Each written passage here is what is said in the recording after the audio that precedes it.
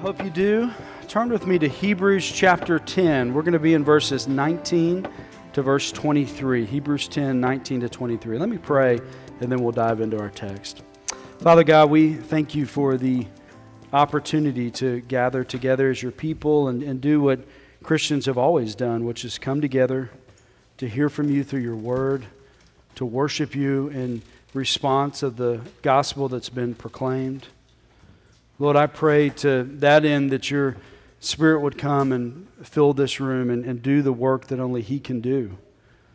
Lord, this is serious, what we're stepping into. We need to wrestle with some of these truths. Some of us are really challenged by the issues that are being addressed in this specific passage. And so, Lord, we need you to come to give us eyes to see, to give us faith where we doubt, to convict us where we need the light of the gospel to shine brightly in our minds and our hearts. So, Lord, to that end, come and fill this room. And I pray, Lord, that no one would walk away from this time unchanged. Lord, if there's someone in this room that has not been converted, who's not trusting in you today for their salvation, I pray that this would be the day that they would be transformed by the gospel. Lord, I pray that we not say anything out of step with your will or your word, but I pray that even now I would hide behind the cross. It's in Jesus' name we'll pray. Amen. Well, humans have a condition where we always want to know why. Like we're constantly asking, like, why is something important? Is this worth our time, worth our energy? What's the practical value of things? These why questions begin at an early age. Some of these are maybe goofy, but I read a funny article this week about some why questions that toddlers ask. Some of these maybe will blow your mind, but one boy asked his mom why mattress companies put a design on their mattresses if they only get covered up by sheets. I think that's a pretty good question. So I have somebody talking behind me up here. I don't know where it is. I don't know if the guys in the back. Can y'all hear that, or am I losing my mind? So sorry. Is there a phone? I didn't catch it. You're good. You're good. Thanks, man. Designs on mattresses. Okay. Where are we? Mermaids. Yeah. One girl asked, and I think this is a great question. How do mermaids go potty? Good question. Ask his mommy, how do spiders not get stuck in their own webs? Another great question. I'm sure a nerd in here could answer that, but I have no idea how that's the case. Another one, and hang with me on this. One dad had his daughter ask why her ice was not warm enough, and then she had a meltdown. That's my dad joking here. When he wouldn't give her enough warm ice. Okay, parents, if you were there and you were powered down by all these ridiculous why waters, let me give you some ammo today. So I thought those were funny, but I wanted to make sure this was worth your time coming to church today. If you're a parent of toddlers powered down by the whys, let me give you some comebacks. Number one, just keep meeting their questions with your own questions. Just keep asking them questions, and eventually they'll quit. That also works well in counseling.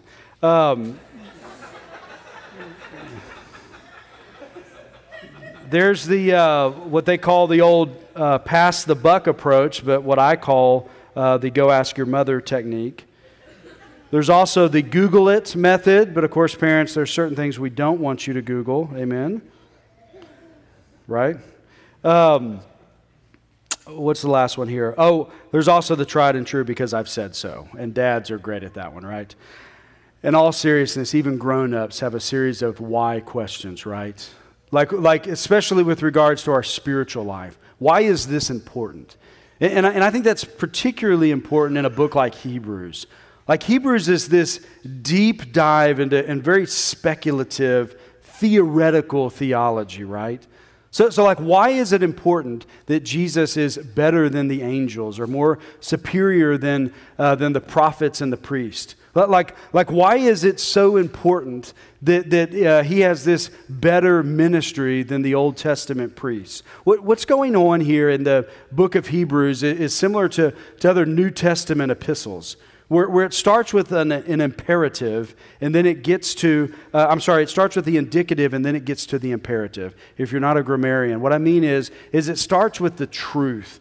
These foundational, glorious gospel truths, and then it gets to why it matters. So it starts with theology, and then it gets to the practical applications. That's what's going on in the book of Hebrews. That's what's typically going on in all of Paul's epistles. And up to this point in Hebrews, this has been this remarkable deep dive into Christology, which is just the doctrine of Jesus, the person and work of Christ. And we have waded into some very deep waters on who Jesus is. That he's superior, again, to the angels and the priests and the prophets. He has this better ministry. He's accomplished all these things on the cross. And he's given us this new covenant, which is better than the old covenant. And now the author of Hebrews is taking kind of a structural turn, if you will, where he's going from the indicative to the imperative. He's going from these glorious gospel truths, these speculative, theoretical truths about who God is, and now he's going into the practical. He's making this turn into these tangible things that we're supposed to live by as a result of all these glorious gospel truths. Hebrews 10, 19 to 25, it first gives this great summary of why Jesus is better, and then it's going to give us three imperatives. Now, when I was working on this week, this was going to be the longest sermon I preached I think probably ever at Redeemer Church. And so I dropped the third imperative, okay? So we're going to look at this thing that we're supposed to remember, these gospel truths that we're supposed to remember, and then we're going to look at the first two of the three imperatives. But the first thing I want you to see from 19 to 21 is I want you to remember our confidence in the blood of Jesus. Let me read starting in verse 19. Therefore, brothers, since we have confidence to enter the holy places by the blood of Jesus, by the new and living way that he opened for us through the curtain, that is, through his flesh. And since we have a great high priest over the house of God. And let me stop right there. This is this great summary of the indicative of the book of Hebrews. He's going back to these glorious gospel truths, and he's just going to expound them in a way, not only just explain them, he's going to explain them so we remember them so that we can then apply them. And he wants us to remember the confidence that we have in Jesus.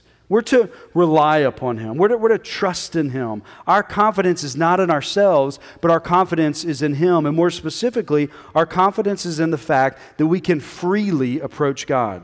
Now, remember, we're talking about the temple here. And in the temple, that's where God dwelled. That's where the presence of God was in the temple. He was in the holiest of places. And the further in you got into the temple, the closer you got to God. And no one on their own was worthy to enter into those places because there were all these restrictions to get to the presence of God, right? And what he's saying here is he has taken away all those restrictions. All those restrictions are gone. And so Jesus gives us confidence that we can go directly into the presence of God. This is so much better than the Old Testament. And listen, this is the great benefit of the gospel, that we can commune with God. We can be in his presence. But really the good news is how he does it. The how here is by the blood. This is consistent with Romans 3:25. God put forward as a propitiation by his blood. You see what he gets at in these first verses is that it's by his blood that he is this substitution. He's this sacrificial substitution. So somebody's going to die. Some blood is going to be shed. But it's his blood that was shed so that we can then dwell with God. You see, it's his blood who was shed as a substituting payment. You see, there was a debt that needed to be paid, and he paid it for us. So the gospel is that Jesus died in your place. Now, what he's getting at here in verse 19 is the doctrine of substitutionary atonement. Now, young people, if you've never heard that phrase, I want you to pay attention here, because this is the doctrine of the substitutionary atonement of Christ is essential. And let me maybe say it this way. I say this to my seniors in my little biblical worldview class. When we get to the doctrine of substitutionary atonement, I always tell them that, listen, this doctrine is so important that if you're on a date with somebody, ladies, if you're on a date with a guy, and you find out that he doesn't hold to the doctrine of substitutionary atonement, honey, you don't need to pray about it. Like, you don't need cloud formations. Now be polite, but you just go ahead and get up and say, you're nice, you're cute, I love how you sing or throw the deep ball on Friday night, but Dr. Caswell said, I can't date you. Now here's the reason why. If he doesn't hold to the doctrine of substitutionary atonement, he is not by definition a Christian. This is the heart of the gospel. This is the heart of it, that Jesus died in your place. And when you believe that, then that means you've been born again. This is the heart of the gospel. And if someone doesn't believe that, then they're not a Christian. This is how we can then confidently go into his presence. And listen, ladies, don't waste your time with a guy who doesn't believe that. He's not a Christian. And further, don't waste your time, ladies, for a guy who doesn't really know the word enough to know something like that. Amen, ladies? Amen? All right. Verse 20 draws us back to the moment when Jesus died and the curtain was torn. This is in reference to what happened in Mark 15 and Matthew 27, and it's recorded in Luke 23 as well. And if you remember, it was a wild moment that the curtain to the Holy of Holies was torn. And part of what was strange about it is that it wasn't torn from the bottom to the top; it was torn from the top to the bottom. And that curtain was huge and it was thick. It was 60 feet high and 30 feet wide. It was 4 inches thick. And the fact that anyone could even tear it highlights that a human didn't do this. And coupled with the fact that it was torn from the top, not from the bottom, it shows that, as he says here, quote, he opened the curtain. So God opens the curtain for us. And that's what we see in verse 20. He explains why he tore it open. The purpose of it was for us, as he says in verse 20. So we now have this benefit, if you will, of being able to dwell with God because he tore open the curtain. And even more specifically, he opened the curtain for us, and it's a new and living way, is what he says in verse 20. What that means is there was an old way to live with God, the old covenant, and this is this new way, and it's a living way. It's marked by life. It's better than the old way. He offers us something better. But notice, too, in verse 20, we need to be careful that of how he opened it and how we have access to it. It says that he opened it through his flesh. So the way to being in God's presence is through Jesus. And this is consistent with what Jesus himself said. I am the way, the truth, and the life. No one comes to the Father except how? Through me. The good news is that you can dwell with God. You can be in his presence. And that fact is an eternal fact. That means that you can come into his presence for eternity. That if you're trusting in him, you're with him for eternity. But it also means you can be in his presence now, in the presence. You can have this soul-filling spiritual life in the presence. But the Bible is abundantly clear that that is through Jesus. So you don't get to heaven except through Jesus. And you also don't get the benefits of walking with him and all those glorious things that come from it, that peace that passes all understanding, that eternal hope, all that calm in the face of a storm. All that comes through Christ. You don't get it through yoga. You don't get it through all these other things. You get it through Christ. Further, Jesus is as he says in verse 21, the great high priest over the house of God, which means he presides over or he administers God's people into God's presence. He's overseeing this, and that's why we can have great confidence. You see, in the Old Testament, their confidence was in this frail man making these sacrifices. And so if you would come up to the temple and maybe have your pigeon or whatever you're sacrificing, you had to kind of look at that man, that priest making that sacrifice. And in essence, you're crossing your fingers, hoping that he was done all the ceremonial things to make himself ceremonially clean. And hopefully this works out for you. But we have a different type of confidence now. Our confidence is in Christ. He's the sacrifice. In a similar way, our confidence is not in Hail Marys. It's not in getting married in a Mormon temple. And let me say this very clearly. It's also not in some vague, ungrounded, and unserious notion that you've done more right and wrong. Friend, if that's your spirituality, that is by definition apathetic spirituality. You have nothing to ground that on. That's an unserious approach to the spiritual life. And that's the average American today. No, our confidence is in Jesus. He shed his blood for us. our great high priest, and now we can confidently enter into the presence of God. This is the good news. Isn't that glorious? Amen?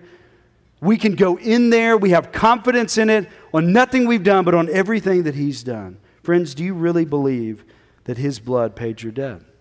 Do you really believe that His blood opened up a new and living way for you to live? Do you believe that you can be in God's presence right now through Christ? If that's your belief, that you are a Christian and you have this opportunity to be with Him for eternity, remember our confidence is in the blood of Jesus. Okay, but so what? Why? Why are we now, how are we now supposed to live with confidence? Like, what does this mean for our day in, day out? The author again gives us now 3 imperatives based on this truth. And the first one is found in verse 22. Therefore, draw near. Verse 22 says, let us draw near with a true heart and full assurance of faith, with our hearts sprinkled clean from an evil conscience and our bodies washed with pure water. This first application, this first imperative is to draw near. Based upon the good news that Jesus has been your substitute, that His blood has covered you, you are now able to go into the presence of God for eternity. And the application here is to draw near. The thing you're supposed to do with that truth is to draw near. This first application is about personal devotion. You see, He shed His blood, He tore open the curtain so that you can then have access to God, so that you can draw near to Him. In other words, if you want to take it the other way, if you think, if your belief is, listen, He died covered by sins, I get my golden ticket into heaven, and now I can go live however I want, you're doing it wrong. If you think that He died so that you could go further away from Him, you're totally missing the point. The point is that He does all of that so that you can draw near. And in fact, this is a very clear imperative that you are to draw near to Him. He didn't shed His blood for you to go away, but for you to come near to Him. He shed His blood for you to come into His presence. Further, this charge to draw near is done with full assurance, he says. This means it's genuine. And so you have this faithful confidence. He's not talking about a shallow or some sort of superficial faith. When Chris and I were in the Holy Land this spring, I saw one of the most remarkable examples of what seems so shallow and superficial. We go into a cathedral, and there's a rock that's a rock. They put Jesus' body on after He died. Probably is not the rock. But there was this guy, and he had a bag of gifts that he had bought people. And on all these little boxes of things, and he had 2 bags with him, and he was kneeling next to this rock, and he was taking these items out and kind of tapping it on the rock, and then taking this one out and tapping it on the rock. And I asked our guy, what is this guy doing? He goes, oh, well, he believes that if you touch an item of that rock, then that item will be blessed. And I thought, man, what a shallow faith. Like, isn't that easier to do that than like to battle sin? Like, isn't that so much easier to just, yeah, okay, good, I'm good, and now I can go live my life? Isn't that an ungenuine, shallow faith? You see, what God is calling us to, and listen, maybe that came from a good place in that guy's heart, I don't know. But as I looked at that, I said, man, I want something more real than that. I want something that's more true than that. God calls us here to draw near to Him and do it from a true heart, he says. This is about a very personal, relational faith is what he's talking about here. He says, okay, draw near, do it with full assurance, because He has sprinkled clean our hearts. You see, He's done the atoning or the sprinkling, cleaning work. He's done that for you to draw near. Not for you to go through these religious motions, but for you to have this real devotional, relational communion with God. He's covered you with His blood with the purpose of getting you closer to Him. His blood was shed, therefore draw near. But what does it look like to draw near? Well, it means spending time with Him. This week, some of our elders and staff went to the Together for the Gospel conference. And I heard a pastor named Shai Lin. He made a great quote that has really stuck with me. This is to a group of pastors. He says, love for doctrine is not the same thing as love for Jesus. Are you tracking what he's saying? love for doctrine is not the same thing as loving Jesus. Now he quickly, he said, well, hold on, let me qualify this. He said, if somebody comes up to me and says, I don't love doctrine, but I love Jesus, then I respond with, well, who's Jesus? And then we're immediately into a doctrinal conversation, right? So he's saying he's not discounting doctrine. In fact, he's very clear that, listen, you need to have an understanding of doctrine in order so that you can understand Jesus and love Jesus. Okay, so you need doctrine to get to Christ. However, if you take it the other way, you can love doctrine, you can understand doctrine, and yet not know and love Christ. Okay, what a great message to a group of pastors. You see, drawing near means not just learning more stuff. Drawing near means knowing the person of Jesus Christ. It's this personal, spiritual relationship with Him where you walk with Him day after day. This is about personal devotion. It's about getting up in the morning and spending time in prayer and spending time in God's Word. It's about memorizing God's Word so the Spirit can use it to minister to you or minister to others. It means maturing in your understanding of the gospel and of theology and of God and then how we're supposed to live. You see, drawing near is ultimately about prayer, right? Prayer, of course, is communication with God. So there's a sense that in your prayer life, you're to communicate or talk to God, speak to God. But also there's a sense in your prayer life that you're to listen to Him. It's not just a one-way communication. Prayer is supposed to be two-way. So you're supposed to be praying with God's Word so that you can hear from Him. And listen, some of this means that we need to develop habits and rhythms in our prayer life. If you're a morning person, spend time in the morning in prayer. If you're a night person, do it at night. Have these rhythms and these habits of a devotional life with God.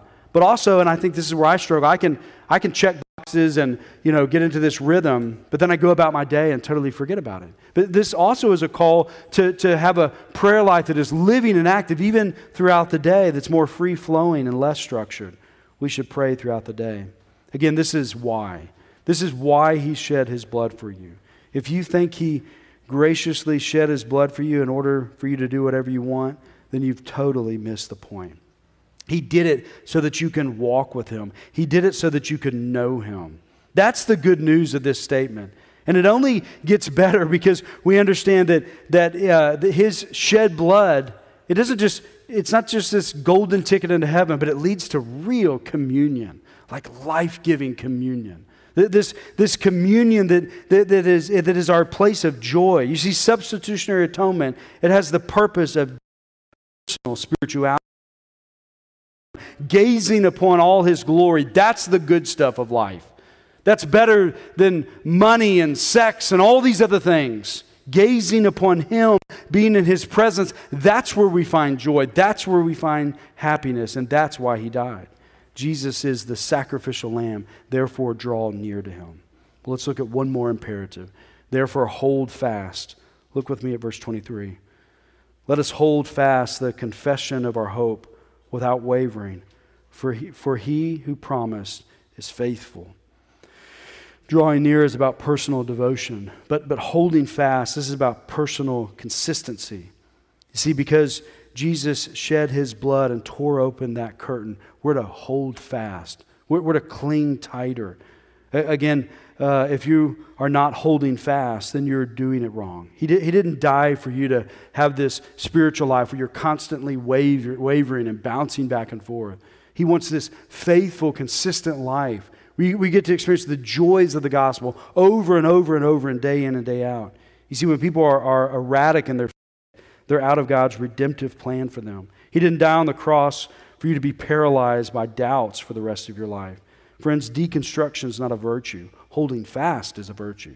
You see, abandoning the faith, that's not a sign of spiritual maturity. It's actually a sign of spiritual immaturity. Falling away is not insightful, it's foolish.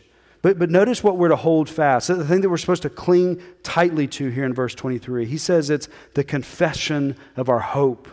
This hopeful confession is the gospel. All of these things that the author of Hebrews has been saying up to this point, this is this hopeful confession that we have, that Jesus died on the cross in our place for our sins. He's now opened up the curtain. We can be in God's presence. This is the thing that we're supposed to hold fast to. This is the confession we're to cling to. You see, you're to cling tightly to the gospel when someone makes a snarky comment about who did Adam and Eve's children marry.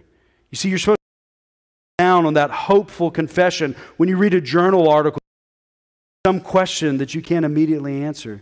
You see, you're supposed to squeeze even tighter when all your friends go one way, but you know God is clearly calling you to go a different way.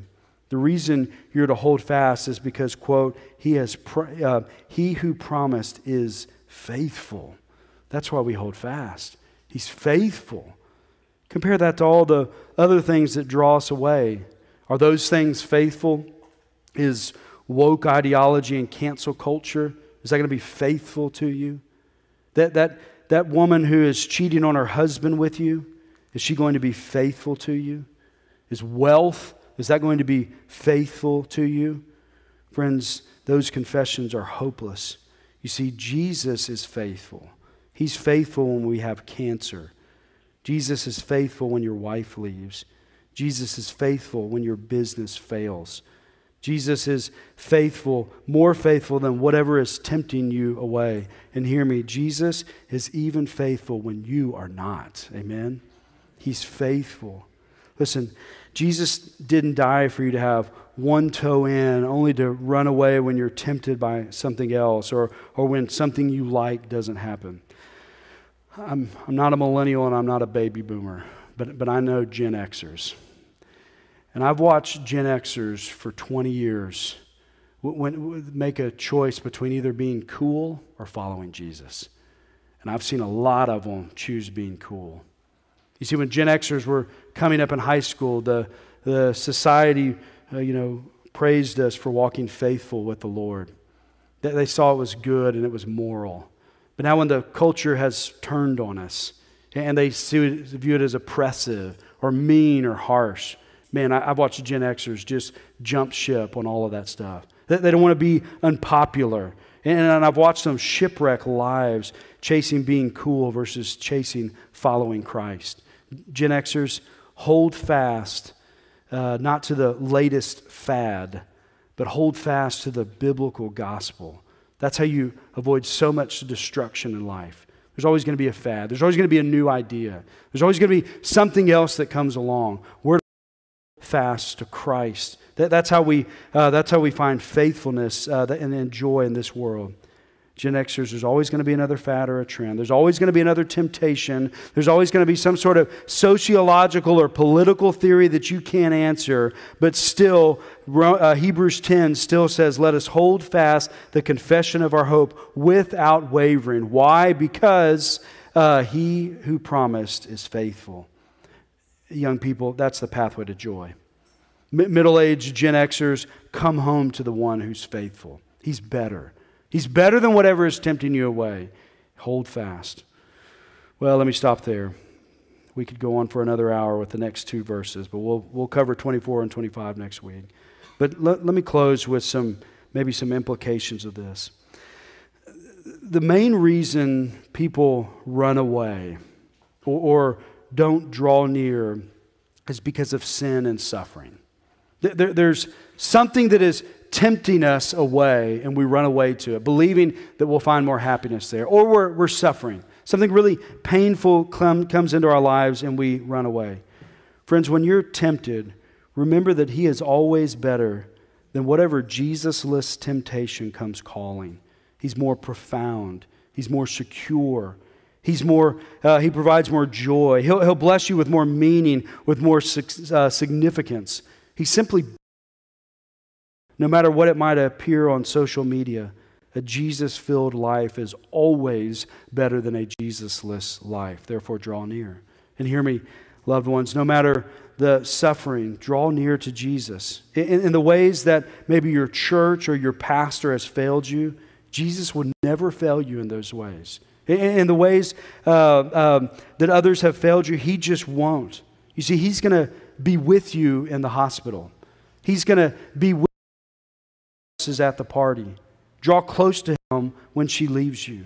Draw close to Him as that CAT scan is running. Draw close to Him when you don't have the answer. The main reason people let go is also really a couple of reasons. Number one, people get tired of battling the fleshly desires. Then we just let go. We give up. Or we feel some sort of pressure from the world. These waves hit us from the world, and we finally just give up.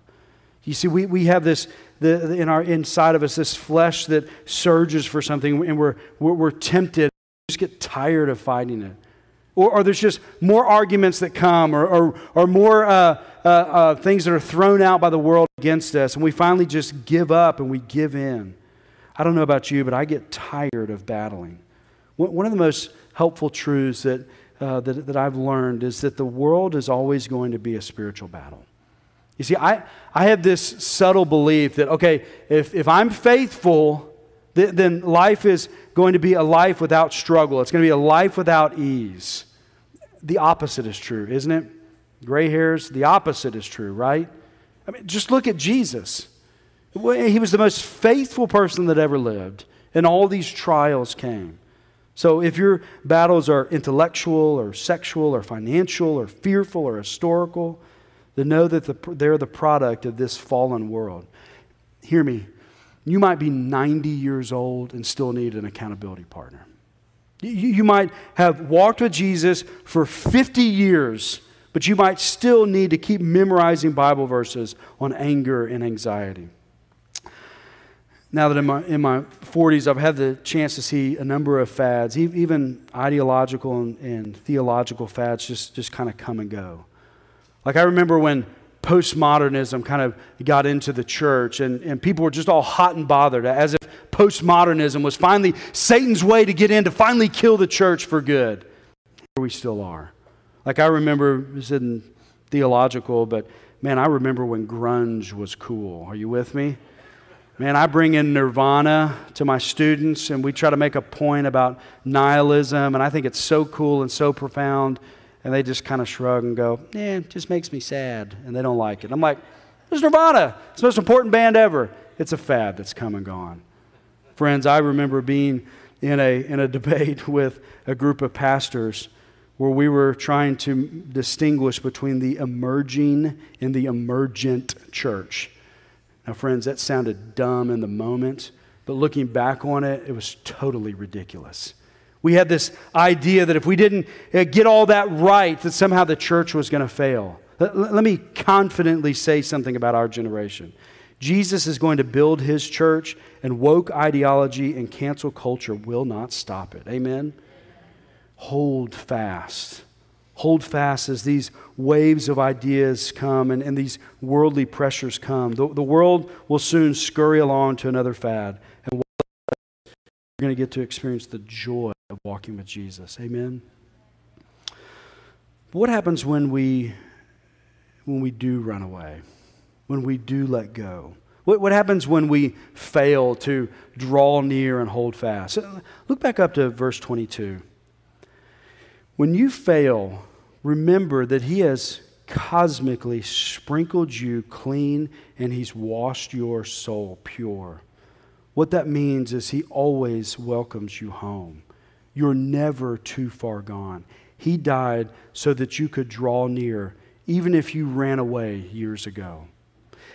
Look again at verse 23. See, when you fail, remember that He promised to always be faithful. You see, when you let go, He holds fast. Amen? You see, He does this so that you will see the futility of leaving your wife or pursuing all your homosexual desires. You see, He'll receive you back like the father of the prodigal son. Isn't that good news? Never too far gone. He died so that you could turn and hold fast. He is always faithful. This week, like I said, we attended this pastor's conference with some of our staff and elders, and it's always busy leading up to Easter. And so it was just a refreshing time and a fun time, an encouraging time.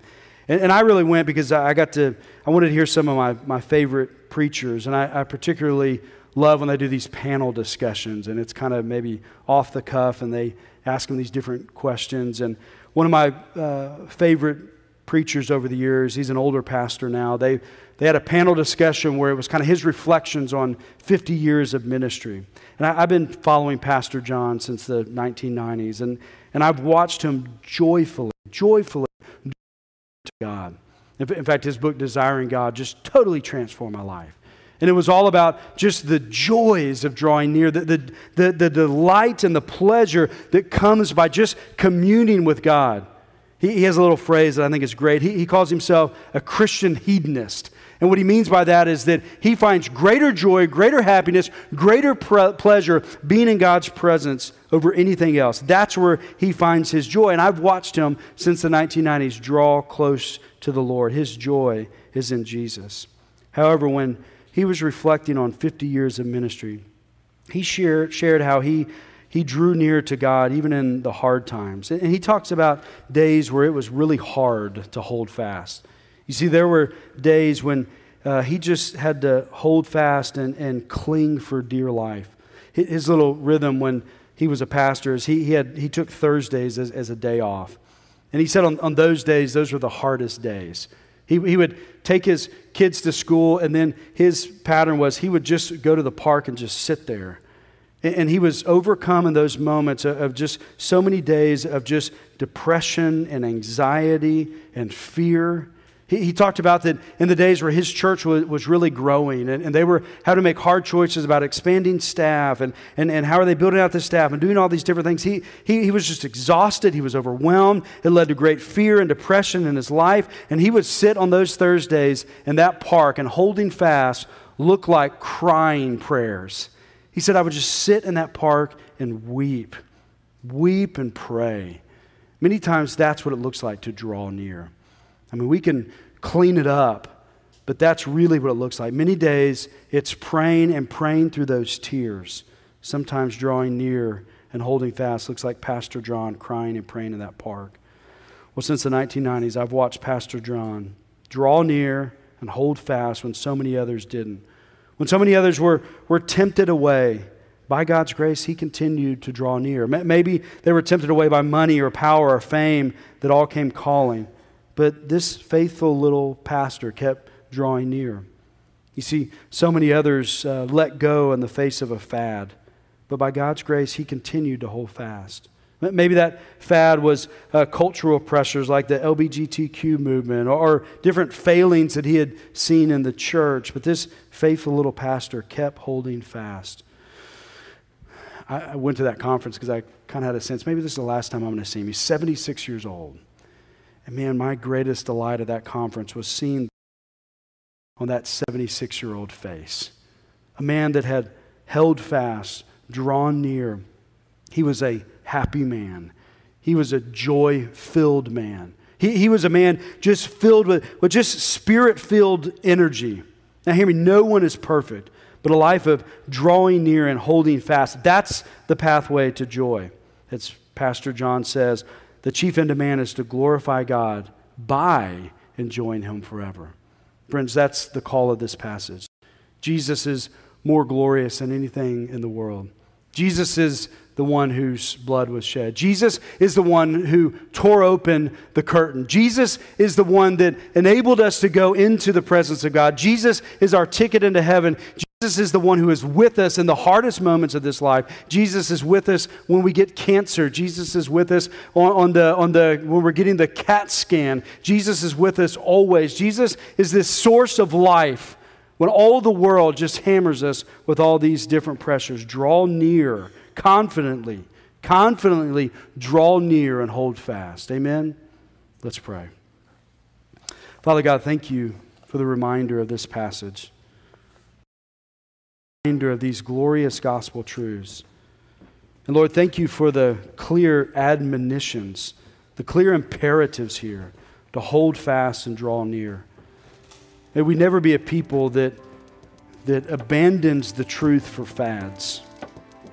May we never be a people that let go in the face of criticism. May we not be a people that when we struggle with sin or struggle with suffering, may we not be a people that run away, but people that run closer to you. Father, help us to draw near and hold fast. It's in Jesus' name we'll pray. Amen.